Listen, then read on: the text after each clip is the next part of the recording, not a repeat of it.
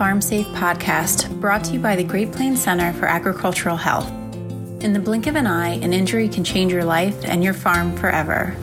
During each episode, workers in agriculture and public health share firsthand stories and real-life tips for making safer and healthier decisions while on the farm. Today we hear from Dr. Charles Jennissen, pediatrician and emergency medicine physician. Dr. Jennissen works with injury prevention projects to decrease the number of injuries and deaths that occur each year. This is the first episode in our series on ATV safety, and we start with Dr. Jennissen sharing his own story about a fatal ATV injury. Hello, I'm Chuck Jennissen. I'm a clinical professor at the University of Iowa in the departments of pediatrics and emergency medicine. I grew up on a dairy farm in central Minnesota. We had ATVs on the farm, and so that's a big reason why I've been very interested in off-road injury prevention and safety.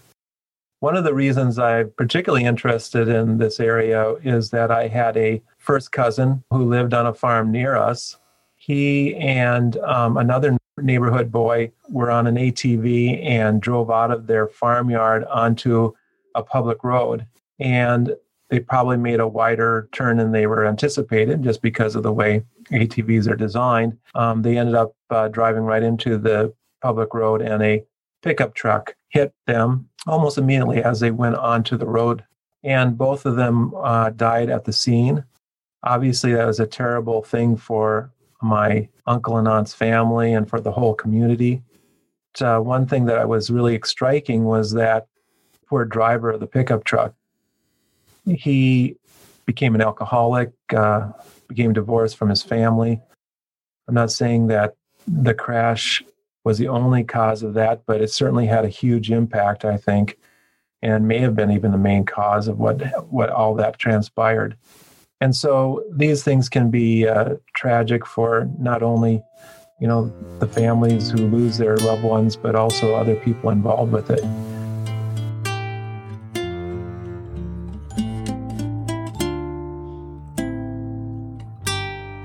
So this happens, where in the farms, growing up on a dairy farm, I saw all too often where there were injuries that could have been prevented. And so as a pediatrician and emergency medicine physician, it really had an impact on my thinking that if I was really going to help save lives, just seeing them in the emergency department was not going to be the biggest factor. I really need to prevent these injuries from occurring and the deaths related to them if I really wanted to save lives.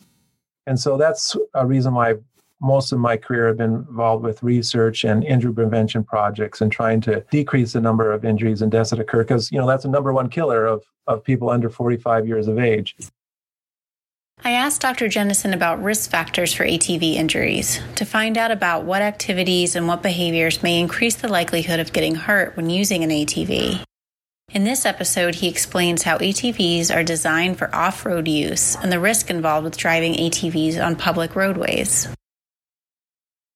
ATVs are designed for off-road use. That's what they're designed for. They're not really all-terrain. So roadways is not included in their all-terrain. They have a fairly narrow track and a fairly high center of gravity, and that makes them much more likely to roll over. So that's a big factor. But also they have off-road vehicle tires. So roadway tires have very shallow treads. They're designed to continually grip and release the roadway surface. While ATV tires have knobby tires, deep kind of tread, they're really designed to grab terrain and not really release them. So when they're on roadways, both paved and unpaved, they can have very unpredictable relationship with the roadway surface. What tire can grab, and all of a sudden, boom, the ATV is rolling over.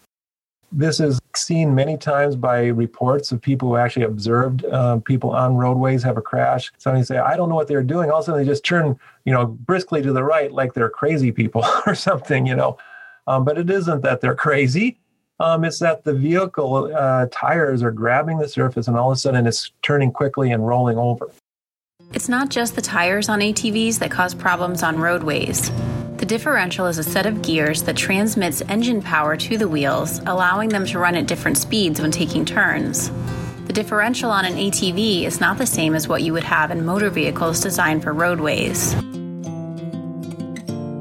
So another big problem with ATVs is that they have a solid rear axle or a fixed rear differential.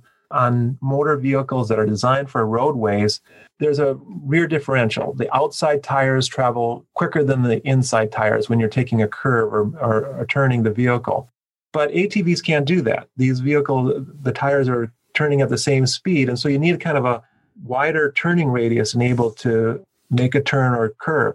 And so when you're traveling on roads, especially the higher speeds that you might be traveling on a road, it's really easy to misjudge the speed you should be going and just going too fast to be able to make that curve or turn, which causes either the person to roll the vehicle on the roadway or to go off into the ditch and then roll it over or hit something after they go off into the ditch. And so the thing about with roadway vehicle injuries and deaths is that almost all of them are single vehicle events on the roadways.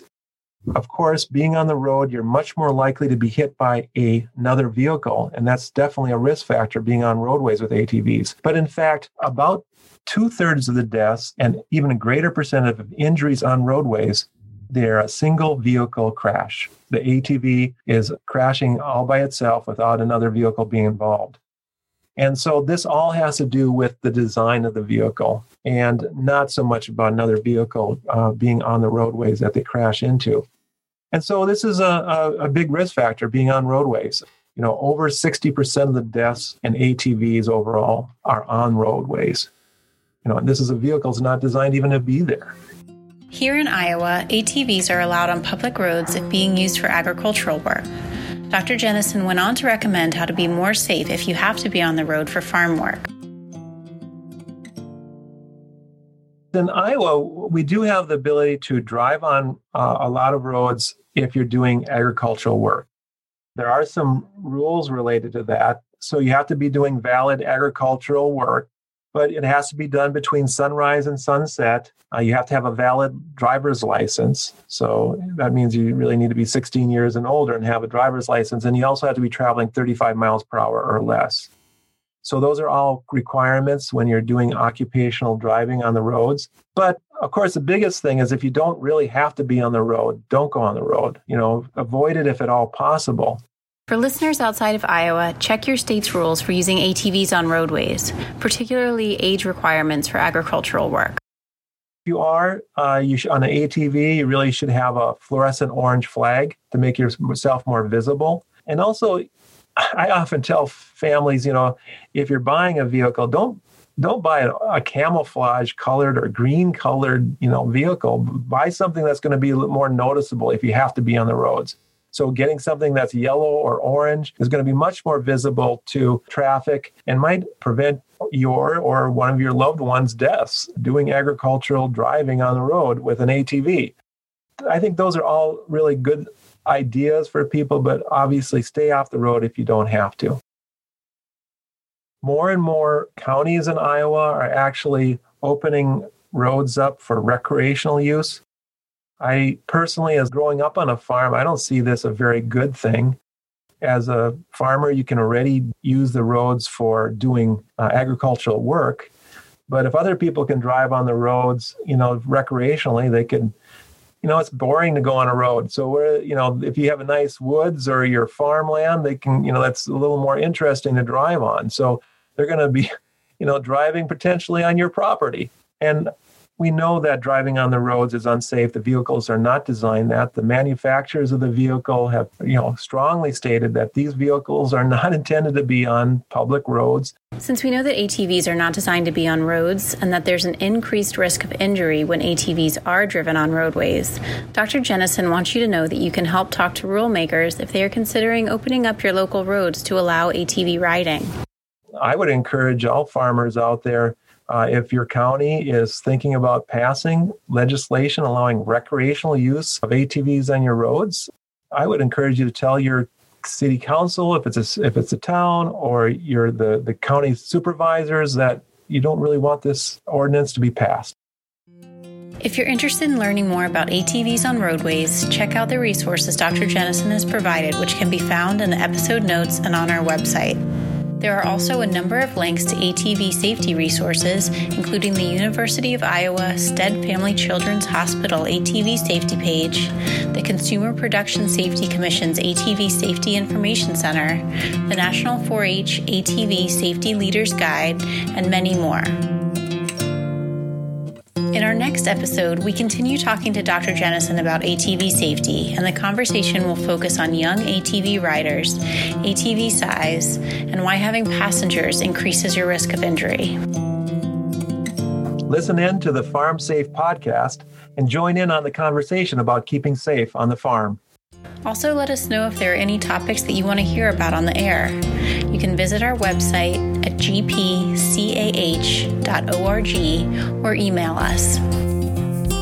Original music for the Farm Safe podcast was written and performed by Ben Schmidt. This work was funded by the Centers for Disease Control and Prevention as part of the National Institute for Occupational Safety and Health's Great Plains Center for Agricultural Health.